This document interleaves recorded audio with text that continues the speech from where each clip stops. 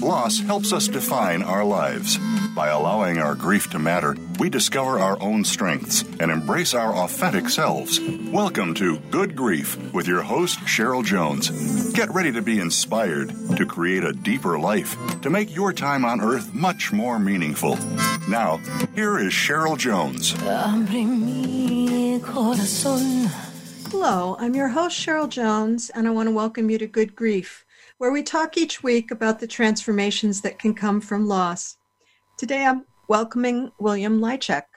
Along with his new novel, Cargill Falls, Bill is the author of 5 previous books, a novel, The Wasp Eater, a collection of stories, The Architect of Flowers, a cultural history of cement, and 2 titles for children. His work has appeared in the Best American Short Stories, the Pushcart Prize, and on public radio's This American Life.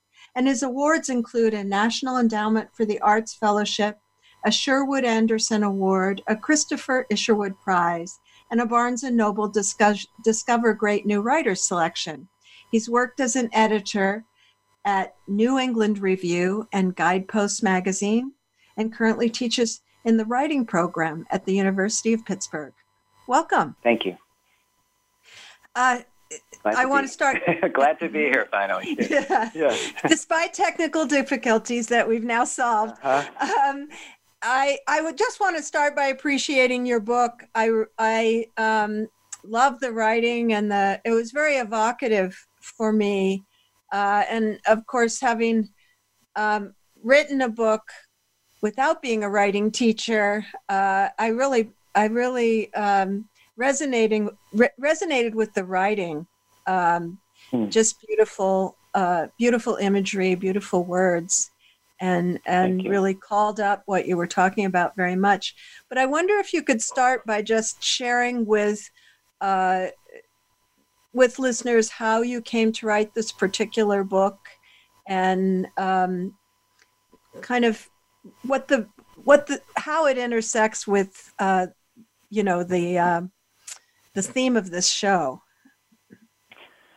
Well, I started the book on my 50th birthday, and my father had died when he was 50, so it was a bit of a threshold for me. And I said, what would gall me if I didn't tell the story? And it was the story of my friend Stephen, who committed suicide about 3 years earlier. And so I had given a eulogy at his remembrance ceremony, and I was just never satisfied with that. So the book really grew out of a sense of wanting a redo of the eulogy, and it was a sense of touching bottom with his story and my story, and where our 2 stories sort of separated. And it was the fastest book I'd ever written. So this book only took a couple of years to complete, but it was kind of a labor of love to try to honor him as a person and bring him back to life, if only in some ways to lay him to rest finally, if that makes sense. That there's even when I finished reading the book, of course, we've talked a bit about it, so I had less mystery than I felt I would have had. But it is quite a mysterious thing, isn't it, what leads one person in one direction and another in another? Because I don't know, you're saying it's a novel, so I'm assuming it's not all accurate to what actually occurred. But Stephen struck me as someone who had more advantage than you, in terms of family and income and all those sort of outward ways that we measure advantage. And yet, you found a way to have the life you want. And apparently he did not. Is that still very mysterious to you, or did you feel that writing the book helped you explore that a bit?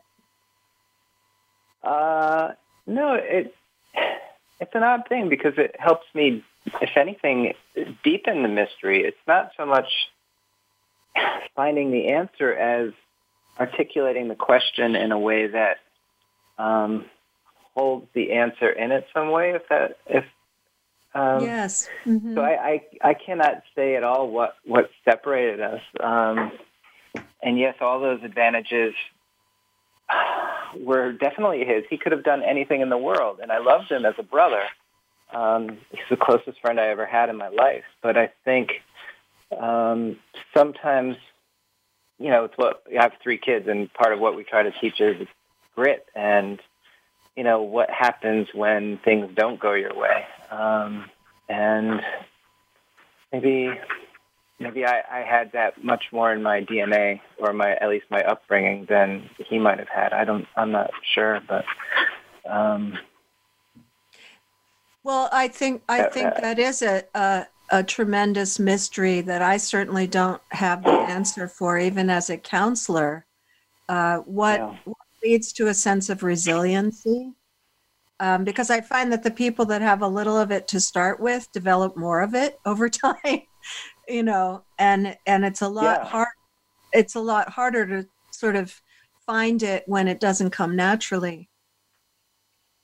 Well, I don't know if you find this with your patients or even your own life, but you start to realize that your weaknesses become your secret strength because you have to work so hard at them. And I think in a different world, I played a lot of judo, like a decade's worth of competitive judo, and you'd start to learn that every action has a reaction and a response, and you start to feel like these gift curses that you're given are your source of strength if you can handle them. Or I also go to Burma a lot, and one of the phrases they have there is either get tough or die. So it's like, it's like you have to somehow work yourself, recognize and acknowledge your deprivations and your weaknesses, but then also make peace with them or harness them at some level, It's an interesting expression, that get tough or die, because there's also an aspect that I would describe with this way: get soft or die. Find ways to lean into your difficult experiences and allow them to affect you, but not take you down. So it's kind of the opposite, but also the same. Well, the being pliant. In the judo world, you have this idea of being pliant with, just flexible, and the reed, and in Burma there are all these phrases. Part of when I was studying the language, you learn all the phrases, and one is like the reeds bend to the wind. So there are these ways that you don't stand up to things you can't change. If that makes sense. Yes, it absolutely does. The other thing I'm just really aware of is that is an expression that one of my teachers used to say very often, which is when someone takes their life, they hang their skeleton in your closet. And I wondered if that rings true for you. The sort of, there's always a sense of maybe what could we have done or what could have been different, a sense of responsibility, even though, of course, we can't completely control that outcome. Oh, I was haunted by that. Absolutely. Why didn't he just call me? Or why didn't he just reach out at any level, Or had he tried to and I hadn't been aware of it, So absolutely, that's a great idea. They leave you with this mess, all this equipment tied up inside of you somehow. Grace Paley has a great phrase where her husband had a certain way of saying something pointed that would leave her with a plumber snake in her ear halfway down to her heart, and then he would leave the equipment in her. That's just the way it felt. Absolutely. so I dedicated the next years of my life and my working life to, expressing, and to express, to literally get rid of that exorcism, of some kind. Yeah, that's right, I think. And would you say that writing the book was part of that has helped to exorcise for you? I do. I'm not one on thinking writing can be therapeutic or should be used as therapy, maybe, but there's something very healing about the process. And for me, writing, and for a lot of my students and a lot of my friends, it seems that writing is the right pace and the right process, and the way I make sense of the world. So absolutely, there's nothing, I don't feel any obligation to be thinking too much about that anymore. I feel like I've expressed everything I need to express for now about him and his passing. And also my relationship to it, and then my friends' relationships to it. Because that's now something that, having left where you grew up, I could imagine that you're very linked with everyone from there that you were close with growing up. That the loss of him relinks you in a sense. That's my imagination, but I wonder if that's the way you experience it. Absolutely, and it was a way for me to write my love letter to that town and that time. And it's tied me to, my mother still lives in the town. I still go back to that town, at least every other month. And so, my dearest, closest friends in the world are still there. And in some ways, being a little farther away helps preserve that, because some of it's just an easier way to kind of come in and out of the place rather than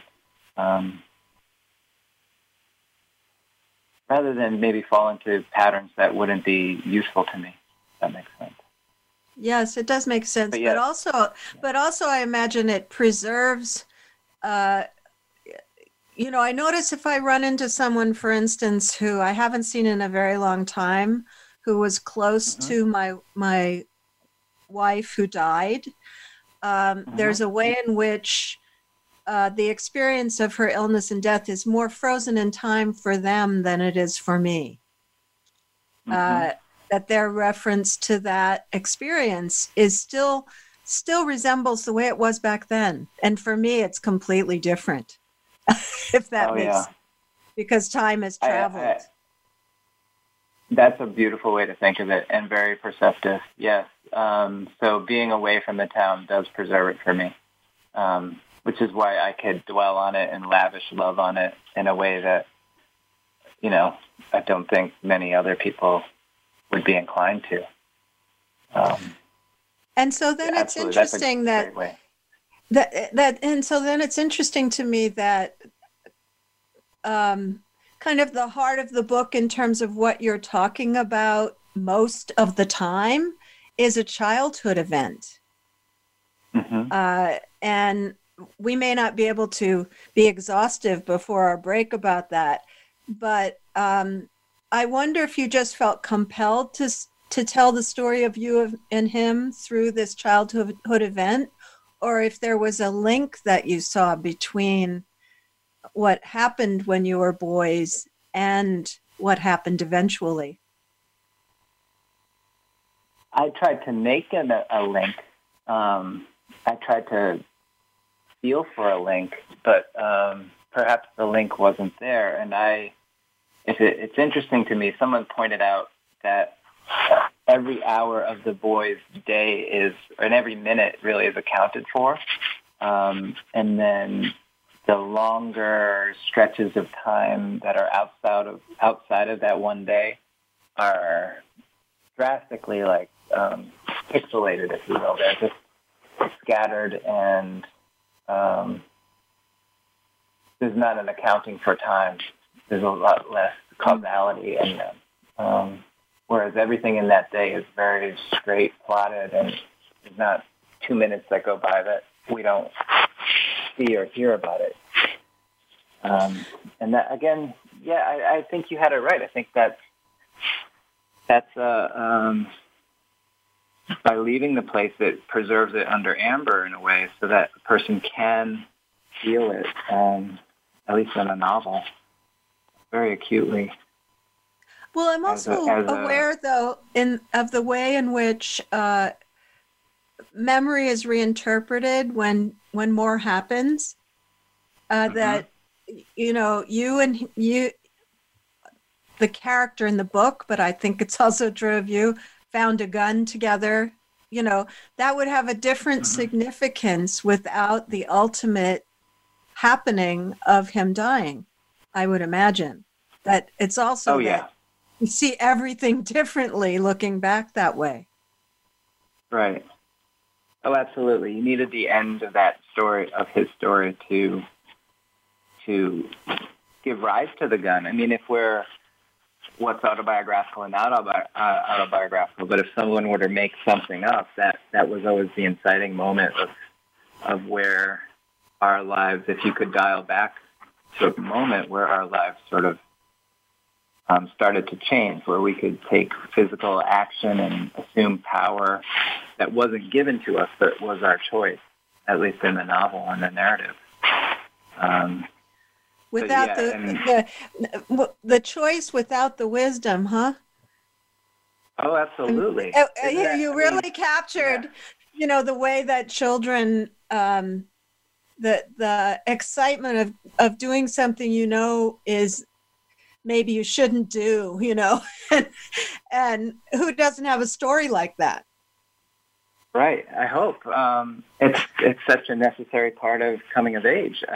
Absolutely. And you not only maybe you shouldn't do it, but you shouldn't do it, and still you're compelled and know that it's a failure of spirit at some level if you don't do it. So those boys knew they should have returned the gun or found somebody responsible, some adult figure, but damn, they had to shoot it, I think.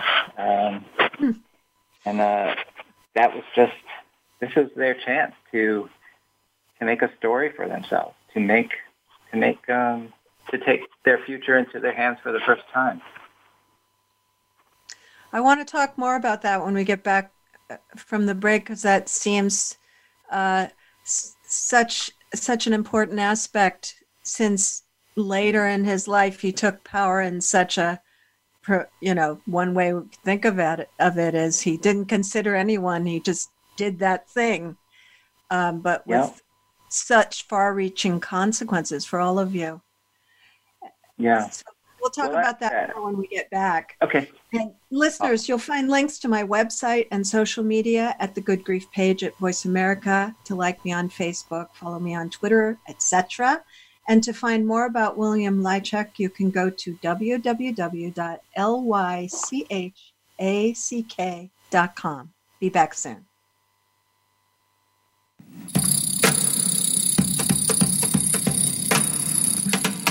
Think you've seen everything there is to see in online television? Let us surprise you. Visit voiceamerica.tv today for sports, health, business, and more on demand 24/7. What sets apart VoiceAmerica.tv from the other video content providers on the internet? Choice and flexibility means that you can host your video content live or on demand on the main VoiceAmerica.tv channels through your own branded media player or your own private TV channel. We support multiple media formats, so all of your video content can be in one place. We offer a number of advertising and video packages. For more information, visit VoiceAmerica.tv. If you think you've seen online TV like this before, let us surprise you. Are you living a healthy and fit lifestyle? It's not just related to your physical well-being. It also means a healthier mind, confidence, improved health, stamina, and fitness. Talking with Tremaine brings it all to you. Host Tremaine Ellis, along with her husband and co-host David Ellis, will offer support, advice, guidance, and motivation to keep you in your best shape, both physically and mentally. Talking with Tremaine can be heard live every Wednesday at 6 p.m. Eastern Time and 3 Pacific on the Voice America Health and Wellness Channel. Be sure to like the Voice America Health and Wellness channel on Facebook. You'll find great health tips from the experts. Find out more about your favorite shows and talk back to our team. Search Voice America Health or click the like button under the player today. Your life, your health, your network. You're listening to Voice America Health and Wellness.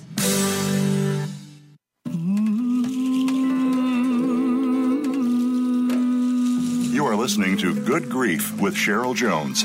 To reach Cheryl or her guest today, please call 1-866-472-5792. That's 1-866-472-5792. You may also send an email to CherylJones@weatheringgrief.com. Now, back to Good Grief.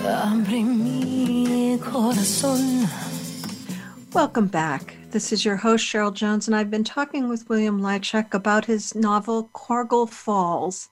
And before the break, Bill, we were talking about this childhood way of doing something really out of the usual, and the kind of way that you all got through that. And then later he takes such a dramatic step out of the usual. I can see that might be a little connected too, in at least emotionally, those two kind of out of the box events. A great insight that as the writer, I'm not sure I always have. But someone looking at it, it's often the case that somebody looking at your work can tell you more about it than you sometimes can. Mm-hmm. So I love that you pointed that connection to me, because it feels absolutely right. But I'd never had a way of articulating that before. But absolutely. And again, part of the process of this for me is you say your situation, and then you look for the wisdom of how to continue that situation. So there's just that absolute. I'm just trying to give appreciation to you. That's a great way to think of it. Thank you. Oh, you're so welcome. It really struck me because of the sense I have that we sometimes we're so close to a thing we can't even see the connections, and even after I finished reading the book, different connections kept happening. But I was also thinking of something else in the background, which is my first really major loss was my wife. I've since lost friends. I've lost my parents. I've lost my mother-in-law, and I think there is a sense in which each loss sort of evolves us differently for the next loss. I would have been so different with my parents if I hadn't gone through what I did with my wife.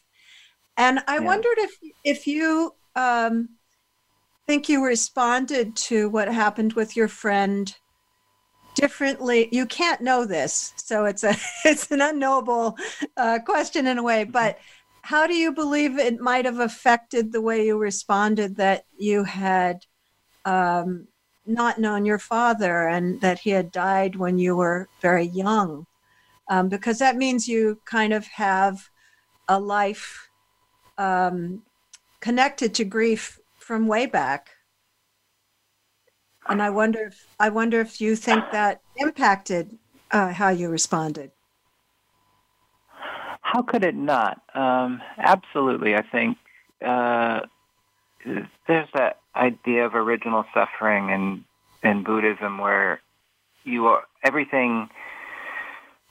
have an original suffering, and almost every decision seems determined by that original suffering. So that it took me my entire life actually to figure this out. But yeah, everything that can be traced back for me to that time, the same way as for my mother, everything can be traced back to her own father dying when she was 5. That has shaped me in ways that I hope to get rid of at some level, or at least embrace, or I think I have, and again, back to those gift curses of like, well, I think that's what makes me a better mentor to my students and a better protege to my mentors, if that makes sense. I mean, all these things. But yeah, I wonder if it also, I know that you've, for instance, you traveled to far reaches, exploring spiritual tradition. You know, what I think I get from you is that you're a searcher in some ways, for want of a better word, looking for answers in the universe, looking for a way to process your experiences, or, you know, however we want to talk about that. And I wonder if, you know, there's a way that if you're a person who's looking for meaning out of difficult experience, it's really a head start, isn't it, on dealing with what happens in life that perhaps your friend didn't have. Yes, absolutely. And I think even like a conversation like this, as I'm sure you probably have it all the time with your clients and patients, but it's when you're writing a book, you are so in the thick of making the world and the words believable and solid and without BS and all these other things that you try to hide behind, or even pretty writing, that it's sometimes very difficult to make those bigger, broader connections because you lack the objectivity. So that's why sharing your work is important sometimes, and sharing your story is important. But just the idea of letting your situation speak, and this for me was my situation of just like how not only to have, so the book, at least for me, was always a process of not just having it become about the suicide. So I wanted the suicide to occur early in the book, or be revealed early, so that the truth could cohere around something bigger than just like, aha, gotcha, with a suicide. Instead, let's have the suicide and by page 18 and all the aftermath, and then try to make meaning of it. But yeah, I think James Joyce had that great line, you only find what you're looking for. So if I'm looking for meaning in things, then that's what I'll be striving to find. I wonder if you could share a little bit. It sounds as if you were going in the direction of I don't know, spiritual practice as the heart of your life. And then from there, you became husband, father, teacher. I have a feeling that's probably an interesting journey too. How your life turned from one to the other. Yeah, and not always easy, but yeah, absolutely, with its own stressors. But I'm at my best in the world when I'm not saying no all the time. When I work hard to let things in, if that is a good response. The world says no plenty to whatever you're trying to do, but I try not to say no to myself or to ideas or people, and just remain open to things. And again, I wish I had. There are people out there that are smarter, but I'm a well-meaning person, and but I am often like a mole in the dark about like what my motives are, or where I think I'm going, and I just try to trust, be it trust to the universe or trust to my feelings or my wife's inclinations or whomever, just. But I go ahead. That kind of connects with something that I've noticed in doing this show for so long, which is that often when people experience a big loss and grieve it and go forward from there, there's often this sense of following intuition more. And of course, you wouldn't have a before since your experience of loss came so young, right? But I wonder if that's a little what you're talking about, just kind of paying attention and following the arrow in a sense, instead of kind of thinking about what you should do next. Well, you don't have in a case like mine, I'm not sure I had a model for any of it. So so that was imprinted on me early, that there was no model. But I'm not sure. So maybe I would disagree a little bit. The grief didn't kick in, at least, or the awareness of it, until much later for me, like probably in my 20s or 30s. So I'd lost my father. He died when I was 10, and I only met him twice in my life. So I think that loss was there, but it was, as a kid, you don't really have a lot of comparisons. It's just your experience. But as I was getting older, I started to realize, like, gosh, I was always looking to borrow fathers, and I was always looking to fill these relationships, or find mentoring, or find counsel, if you will. So the grief was there, but it wasn't actualized. If the seed of it was there, right? But I never. Right. That's sort of why I was saying, there's not really a sense of before or after with you. It's just a part of your overall experience so much.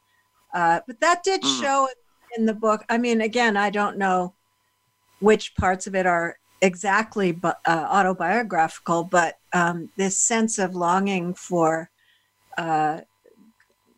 somebody to lead you, I guess, is how to put it, that I do think is so evident in kids that lose a parent, even if they still have another parent, kind of looking around for something. Absolutely. And I think there's also the side of me that says, to myself, get over it. After a certain, and maybe this is what we were talking about earlier, it's like, okay, well, and this is part of the process of writing perhaps, but like, by this time, you've either mined it or you've necessitated those accidents that by now, or else you're in trouble. And so if my father came back to me, or Brownie came back to me, and at least in work and fiction, I'd probably show them the door. I don't want, that's done material in a way. That's a harsh way to look at it, but you do get a sense of like, for the love of God, I've just got to move on as well. That's, well, that makes it makes sense. It's not how I come at it, because obviously, I think there's always more meaning to make. That's my personal experience. Yeah. And of course, there are things that I don't visit too much anymore. For instance, for the first several years after my wife died, I would see someone, let's say I'm walking down the street and I see someone ahead of me that walks the way she walks. It would kind of make me drop. And that just happens very rarely anymore, So there are experiences I don't have anymore, but I don't know. I tend to come from the place, and my listeners know this for sure, I don't think those relationships end. Maybe the traumatic parts get a lot less acute. But I have to tell you that both your father and your friend seem very present to me, in the book and in the way you're talking as well. And I say all that, and I say I am of the other mind that wants to do that. And I realize as I say it that I'm full of it a little bit, and it reminds me of, the same for both of us. I mean, the first first fact I knew about you when you introduced yourself and we began to be friends was that your first wife had passed. And the same way with the first thing you knew about me was didn't have a father and my friend had committed suicide. There's a part in the book that has, if I can just share it with you quickly. Absolutely. Is that okay? Yes, go right ahead. Okay, so in another life, there are, it turns out, many lives in this one existence of ours.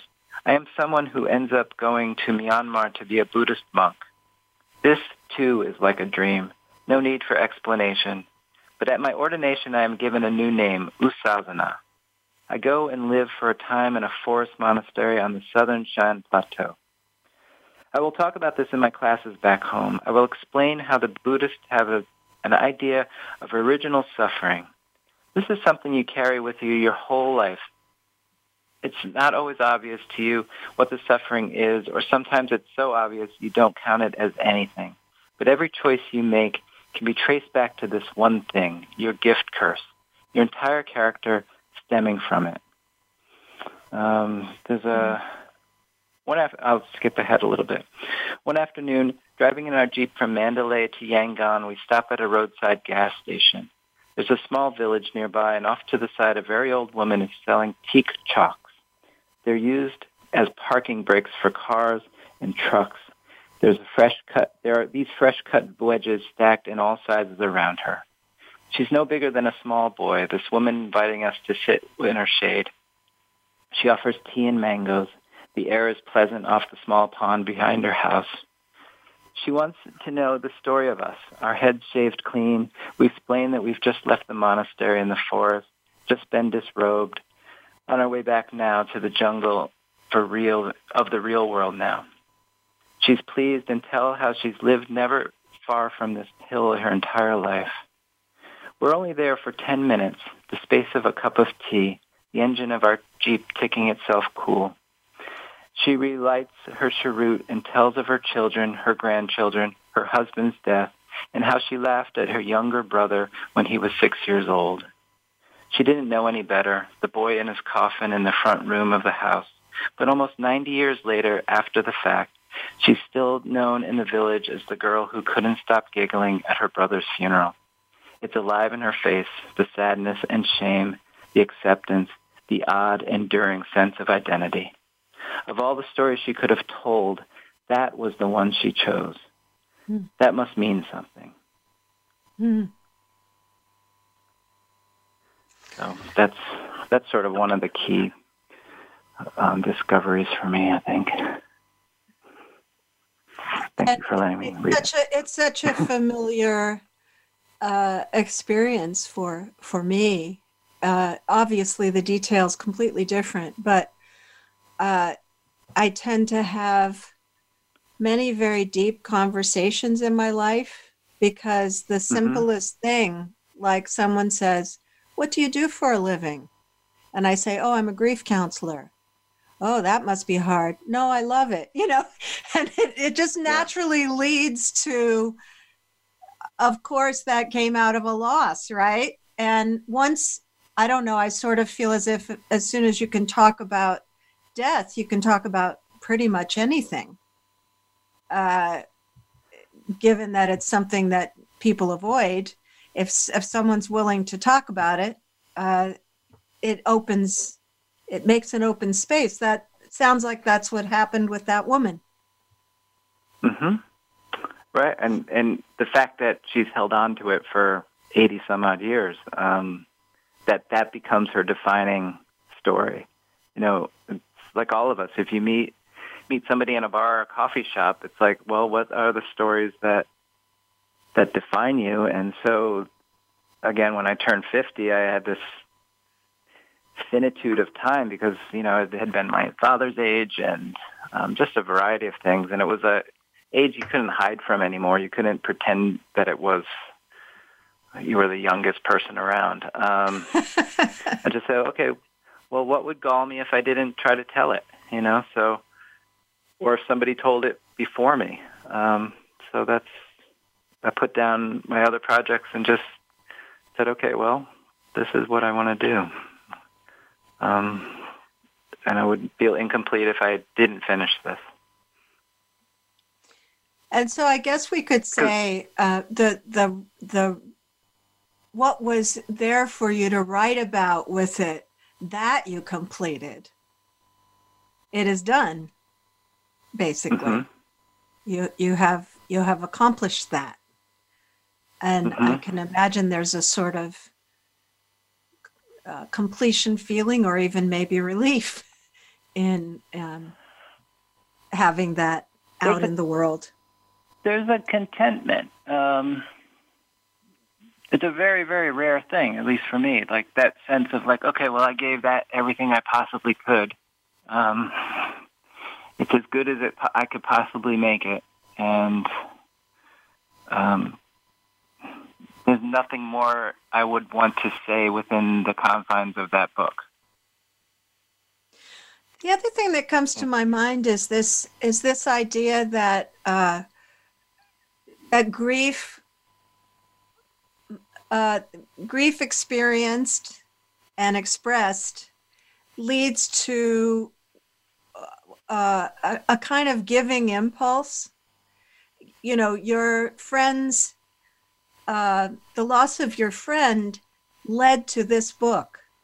Something came out of it. And I feel that's almost, for most people, some kind of requirement. It might just be you're the one people call when, you know, they have a loss, or it might not be a book published, but I do think there's that impulse. And so that feels good in and of itself, yes? Absolutely. To have made something from that experience. You made even if you make somebody else, I guess what you do, you make somebody able to process it, or say they're not alone in that pent-up horrible feeling they're having. And that a sharing of it can be a positive. You're not carrying this all alone. Even if that's it. And in the book, it's a little more complicated because I didn't want to sugarcoat any of it, and I didn't want to just give a hagiography of who this person was. I wanted to give the good, the bad, and the ugly, just because I think I was trying to bring him back to life at some level, and he would not have appreciated if I had just made him to be the saint. Just like his mother would not have if I'd made him the saint. It would not have been true to who he was. Yes, I have that objection often at memorials, you know, that people are so positivized, I guess, that they don't feel like themselves anymore. So that's a very familiar goal in you. We can't identify with those people that they're talking about, because we can only usually identify with people through the fault. Those are things we obviously share. So we need the nuance, or we need the both sides of it. Yes, he had a big heart, but boy, he could be self-destructive, you know, or... Yes. We'll have to leave him there for now, but I really appreciate you coming on the show. Thanks a lot. Cheryl, thank you so much. Thank you. And listeners, you can go to WilliamLychak.com. I'm sorry, Lychak.com, Lychack.com. Next week, I'll have Sue Williams-Silverman. We'll be talking about her new book, How to Survive Death and Other Inconveniences. This has been Good Grief with Cheryl Jones. I look forward to being with you again next week for another meaningful conversation.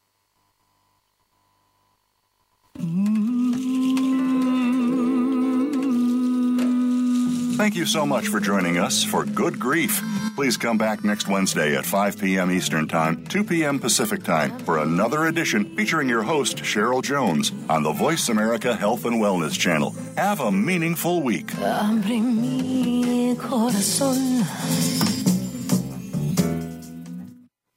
Thanks again for listening to the preceding program, brought to you on the Voice America Health and Wellness Channel. For more information about our network and to check out additional show hosts and topics of interest, please visit voiceamericahealth.com. The Voice America Talk Radio Network is the worldwide leader in live Internet talk radio. Visit voiceamerica.com. The views and ideas expressed on the preceding program are strictly those of the host or guests and do not necessarily reflect the views and ideas held by the Voice America Talk Radio Network, its staff, and management.